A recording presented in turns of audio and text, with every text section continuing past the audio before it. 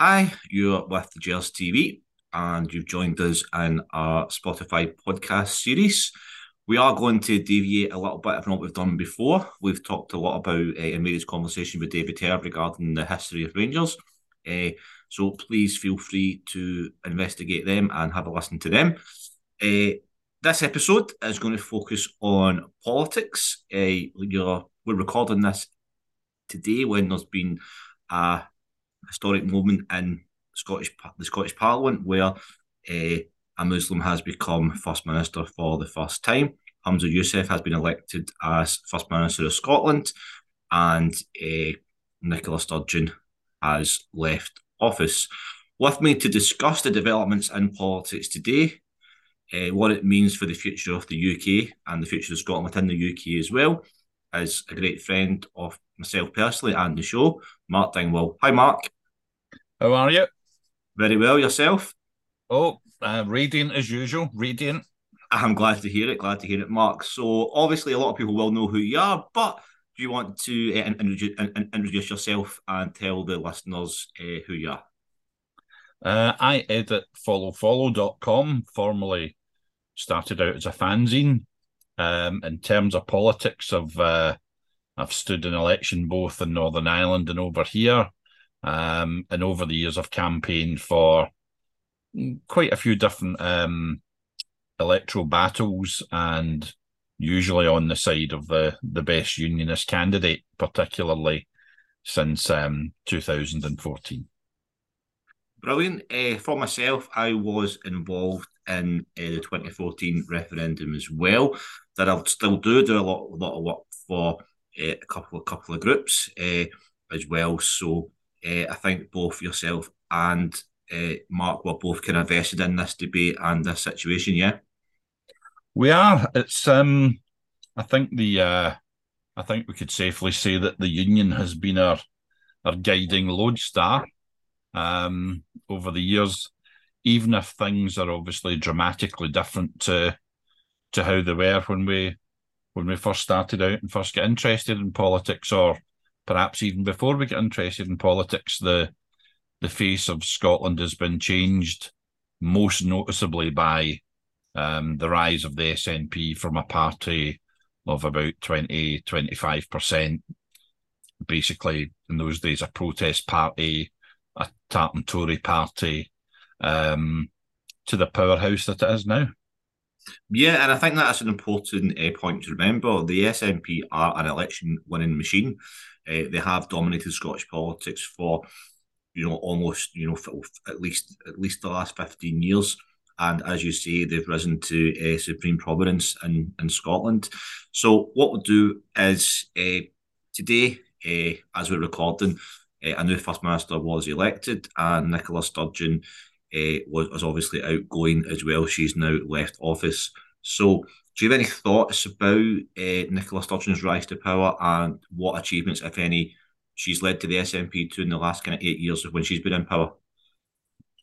I think the SNP under both Salmond and her, it's been almost masterly to watch how they've kept this bandwagon together.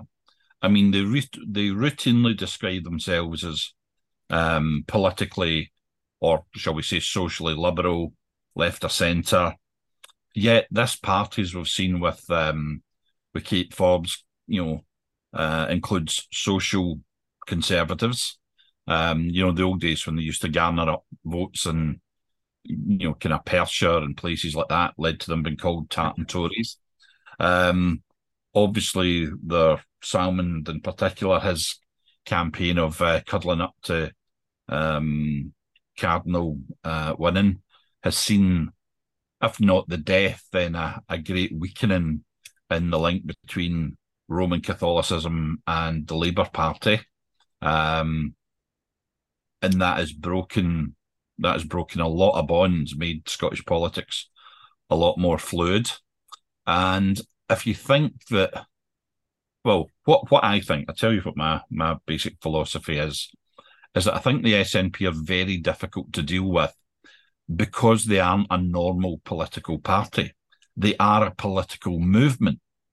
Yep. Which is slightly different. But a movement is signified by many things, but it is a belief which is almost immune to debate. It's immune to the real world. It's immune to facts and figures, because what they believe is that whatever problems, whether that's rail transport, ferries, health, education, industrial growth, investment, they've always got an answer, and that answer is it'll be okay when we're independent. We'll bypass those impediments that the evil English stroke Tories, stroke Westminster, stroke Red Tories and Labour. Anything that they, on any topic, that is their ultimate answer is, but if you vote for us, we get independence, it will be okay. And so to have that bandwagon where you've got, people voting for the SNP for umpteen different reasons, and to always, over the last, say, 20 years, is to be able to say to people, independence is just over the top of the next hill. Doesn't matter what we've done wrong. Forget that argument we were on about for 5 years. Forget that. We've got a new argument. Brexit's a new argument. Or we were lied to in the referendum. That's another argument. It's another excuse. Never mind what we're doing. Never mind the failures. Just keep your eyes on that independence bandwagon. One more push and we're there. Now, you've got them going on about we're defending Scottish democracy. Well, all the figures tell you by about 60%, people don't want an independence referendum. So going on about Section 30 and taking Westminster government to court, waste of time, waste of money, waste of effort, unless you measure it in political terms, which is what they do, which is playing to their core vote. It's yet more evidence that there's a conspiracy by the English or Westminster, whatever you want to call it, to stop the Scottish people doing what they want to do, which they believe, and I think, it's whether you and I agree, it's a different matter, but they genuinely believe that in their hearts of hearts, every Scottish person wants to be independent. It's just, they're kind of held back a bit by, conditioning by government and media, TV, and, they've split the atom. They know the truth. They want to share the truth with everybody else. And to keep that bandwagon going has been remarkable. I mean, if you look at there's a PhD guy, Matt, I think his name's McGauchan, and he's broken down the ballot in the election for the SNP leadership. And there is a bit of left-right going on there. But if you look at, for instance, USAF, the people who voted USAF and then Forbes was 9,000. People who voted USAF, then Reagan, is 5,000. So what you're saying is, well, if Humza was, the extreme left candidate, well, 10,000 of his voters, 9,000 of his voters were quite happy to vote for Kate Forbes. That's odd. Whereas if you look at Forbes, her votes went 7,500 to Reagan, 9,500 to USAF. So even though she's a social conservative, a lot of her voters will maybe look on, well, USAF's probably more competent than Ash Regan, with her giant independence thermometer. So it's a mixed bag, but I think you will have, if you look at the leadership cadre of the SNP, not exclusively, but many of them are absolutely obsessed by sexual politics. And by that, I don't mean that they're all gay. I believe that they are obsessed by sexual politics, and that even if they aren't gay, whichever seems to be the next flavour of whatever's next in the menu in terms of sexual politics, they'll instantly support it. And on the other hand, they've still got people like Kate Forbes who join it, because they want to see Scotland independent. and they Yeah. don't buy into all this. Same as Ash Regan is, she just can't get into her head that that grown men will be sharing toilets with little girls.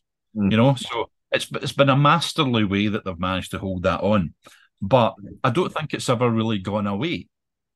And I think now with his relative youth, with the fact that Hamza hasn't really experienced real life, because I mean, you've got to say it is remarkable that the grandson of two Pakistani immigrants can become the leader of the country, and nobody's really batting an eyelid over that. And we could say, well, why should they? If he's a citizen of the United Kingdom, citizen of Scotland, then you take people on their merits. But this is a guy who his father's an accountant.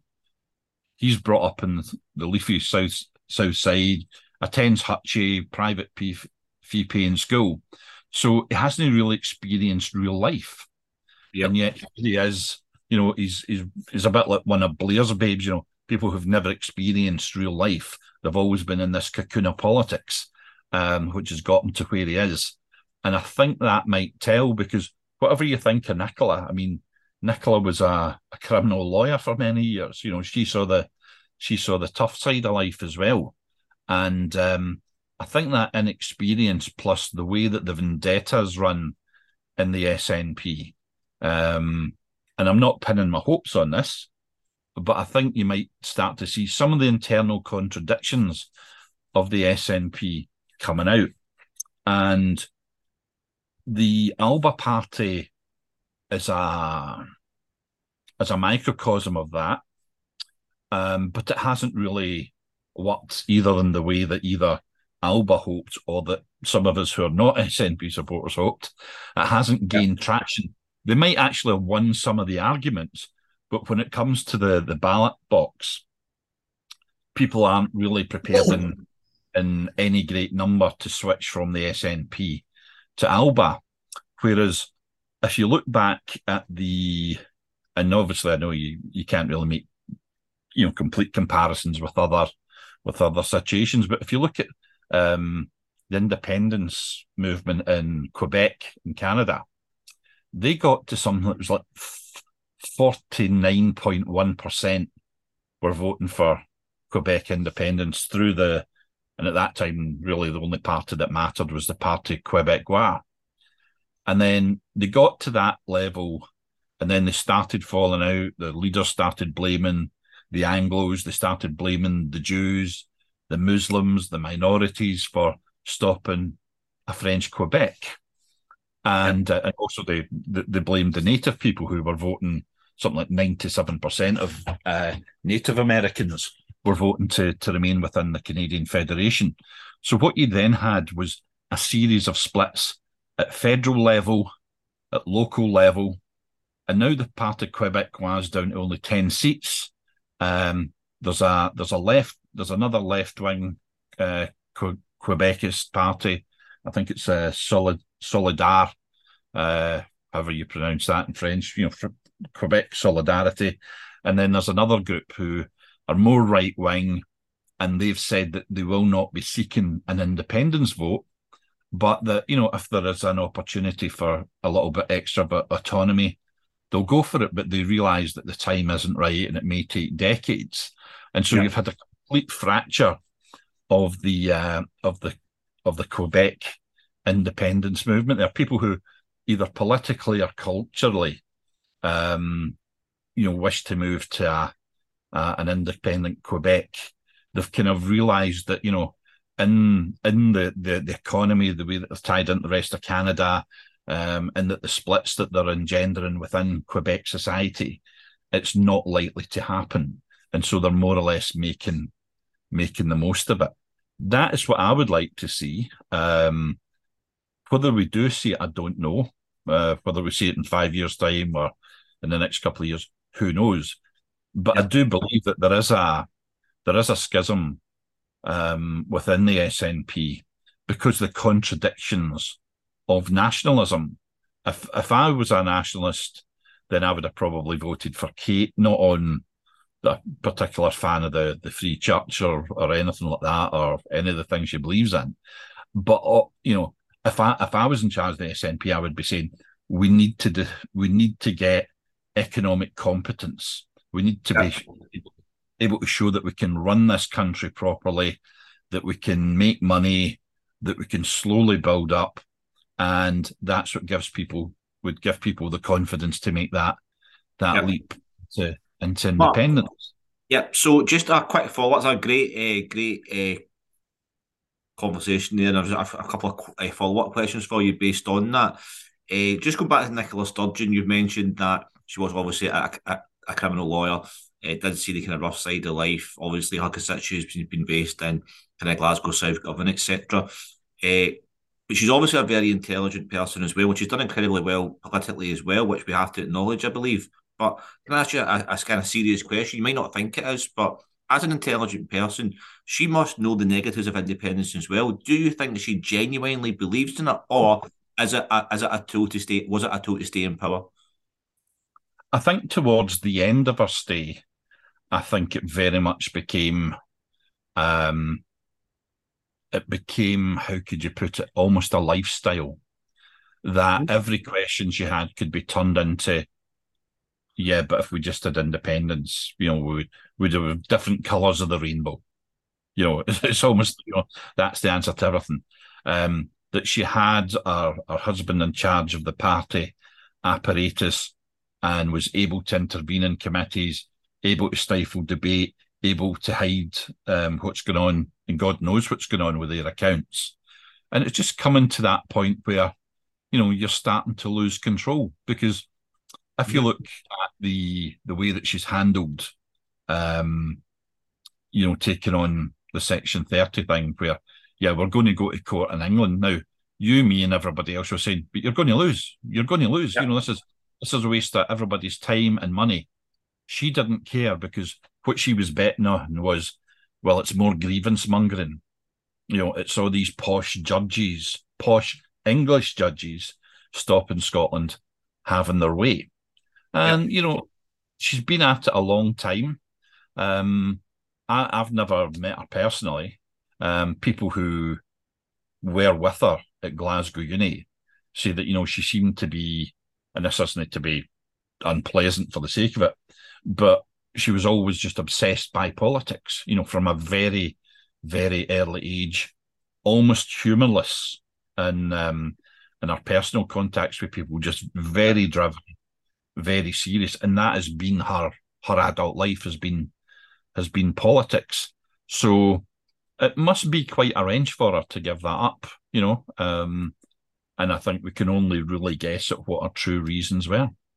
Yeah, well, obviously there has been some stories recently. There is a kind of missing donations scandal, and obviously loans. Now, for legal reasons, we can't go too much into that, but there is some stuff obviously behind the surface, and you've touched upon it with the kind of infighting in the SNP becoming a bit prevalent, especially in some of the leadership debates. Before we go on to the new First Minister, just finally on Nicola Sturgeon, what do you think her legacy will be? For somebody who strikes me as being a little bit, she's always, I don't want to be personally unpleasant here, because that's the easy way out. But I found her to be very cold. I found her to be so ideologically driven. You can't really imagine her having outside interests. But yet, amongst her own people, she's got 46%, a very, very high approval rating. Now, that might be based on, just the politics of it, rather than, any deep insight into her personality. Yep. But she's got far higher approval ratings on a personal level than any of the other leaders. So, she was obviously doing something right there. I mean, I've got a cousin who's a nationalist, and and she posted out, oh, really got to thank that woman for all she's done for us, like mother of the nation. And you're like, no. Yeah, it's hard to, I mean, she has been very politically successful, to say, but it's hard to kind of look at her record and go, right, that's a standout achievement. But so moving on then, obviously we have got a new First Minister, and we think we both acknowledged it at the start and through the episode, that it's a remarkable achievement, and hats off to somebody that can achieve that. It's absolutely fantastic. Not many people will become First Minister and achieve so much in politics, but I think it's important to look at the track record of Hamza Yousaf. Now, I think that I was going to talk about this with Nicola Sturgeon, but they both go hand in hand. And the first one is that when he was Transport Minister, I believe that he instigated the ferries project. Is that correct? Well, certainly he was up to his neck in it, and I think the cliche that's been done in all the political programming, whether it's BBC, STV, Sky, if you look at his track record as a minister, it's been disaster after disaster. Obviously, there is a counter argument to that, and I've actually met him a couple of times, and he's always struck me as being, I wouldn't say a cold fish, but somebody who thinks before he speaks. So as you're talking to him, you can see he's taking it in, and right. and the wheels are working behind his head. But he's always very, very, very self-controlled. So he's obviously got answers for that. Mm-hmm. But it has been disaster after disaster. Yeah. And what I did was I phoned a couple of people that I know who are actually MSPs. Yeah. And I said, putting aside, pardon me, putting aside all your prejudices, what do you make of them? What do you make of him? And they said, he's a disaster. Interesting. He isn't very good.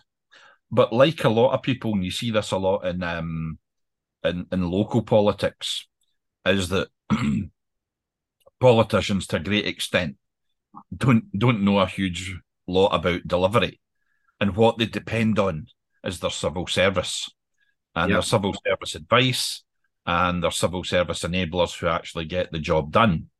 And I think to a certain extent he's been able to pull on, his civil service support to get him through things or muddle his way through. As First Minister, I don't think you have quite that protection, because one, the scrutiny is a lot deeper, and you don't really get the chance to deflect it onto your ministers. You can do that once or twice, but once you start stabbing the troops in the back, it is a slippery slope. So I think there's you've also got we also have to face up to the possibility that he might grow into the office. So I'm not expecting him to suddenly, be in charge of the Keystone Cops tomorrow, and to make, howling error after howling error.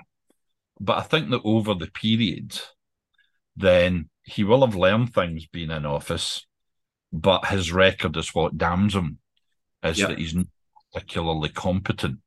And even though he's been in charge of some of the, quite large, quite important offices of state, to actually be the one who ultimately carries the can, then that might be a bridge too far for him. It was interesting. I did a little bit of research before speaking to you, and apparently it's cheaper to build two Type 23 state-of-the-art destroyers that can navigate the world, deep blue ocean, and fight wars than it is to buy or to build two passenger ferries in Scotland, which I thought was quite interesting as well. So, obviously, can I just say, there's been all sorts of jokes about the ferries, right? But see when you actually roll back a bit and just say, right, forget the joviality here. Yeah. Think about it. They launched a ferry where they had painted the window. It's incredible. It's incredible. And put up a false funnel. When you say that out loud, people look at you and go, "They did what?" And you're like, "Yes, no, can't be true." It is true. Real life is stranger than. If somebody came to you and said, "Gordon, you're in charge of the ferries, but listen, pal, we're going to paint some windows and put up a false funnel," you or I would go, "No." Yeah, the chances of getting caught in that are far too high. Yeah. These people don't care. They don't care. They're just like, okay, if you think that will get us over a problem, then that's fine. I think it's almost been like the Tories in reverse. If you remember back a few years ago, week after week, the Tories had disaster after disaster where they were crucified in the papers. The SNP have had disaster after disaster, but they only really get crucified in the Daily Mail. The Sun, the Record, the Herald, for different reasons, all pull their punches with the SNP. Now, whether that's to support them, or they're afraid to stand up to them, or they want to pull their punches because their money that they control for advertising through the government is so high, well, you can dream of the answers. I think that moving forward with the SNP, it's going to become higher stakes, because the more that we get away from 2014, some of their great what could you call them, myths start to fall away. So, for instance, we were told in 2014 unionists are going to die out. They're all old people. I remember that, yep. Once the legacy of the Second World War finishes. Okay, so since then, there's about 500,000 Scottish people have died. So if we're taking the cliche, say they were all unionist, Union Jack waving gammons. Right? So you're following me on this. 500,000 are dead. Yeah. 500,000 are new to voting. Guess what? The percentages are almost exactly the same. So a lot of these new people coming through must be unionists, must be younger people voting for the union. And one of the great things, or sorry, it's not really a great thing, but one of the great dangers I see for the union that, people in unionist groups don't really seem to be fighting is what I would call the cultural war. Now, for instance, we can have a laugh at the National when they run a campaign against what they call Union Jackery. So they see a Scottish company that puts a Union Jack in their produce, on lamb, and I mean, they're actually going into shops and trying to get people to remove the Union Jack, from Scottish life, so that young people coming through never see a Union Jack, never hear anything good about Britain. Britain doesn't exist. You can't be British. If you want to be British, you really just want to be just want to be English. You're a traitor to your country. And there's that pressure as well as the political pressure. And I don't think that's really a campaign that we've actually ever fought, because we've been so busy with politics. But because these people are, what you find with the SNP is that you and I can be activists, but we could never be an activist like an SNP activist, because they are completely obsessed. Every waking hour is on the internet, it's knocking doors, it's a complete lifestyle that excludes normal life. And to be honest, I wouldn't want us to be like them, because I don't think it's healthy for people to be that obsessed. But that's what you're up against. It's it's a complete mania by people involved. You're absolutely right. They've made campaigning and activism an art form. They really have, and I think that we can never forget that they have done exceptionally well. So you made some interesting points talking about the future. So let's go on to that just for the kind of the last rows of the episode. Then, so I think that the sense of the opposition parties in Scotland right now, Labour, Lib Dem, Conservative, there seems to be optimism because they don't rate the new First Minister too highly. Do you think they've got reason to be optimistic, or do you think that they don't? There's no one. Do you think there's somebody in Scottish politics right now that's got the gravitas and the celebrity, if you like, for want a better word, to make a stand and punch through the SNP numbers? I think if you look at what Anas Sarwar's doing, it's actually quite clever, because I think he realises, right, my big problem is that a lot of my voters have gone to the SNP. So how am I going to get them back? Am I going to get them back by waving the Union Jack and being, overtly ultra-British? No, I'm not. You've got to make it easy for them to slip back to voting Labour. And you do that by having workable policies, by being competent in Holyrood, by offering decent candidates and by being, all that hanging together will slowly peel people away. It's a longer term strategy. It's not a magic bullet strategy.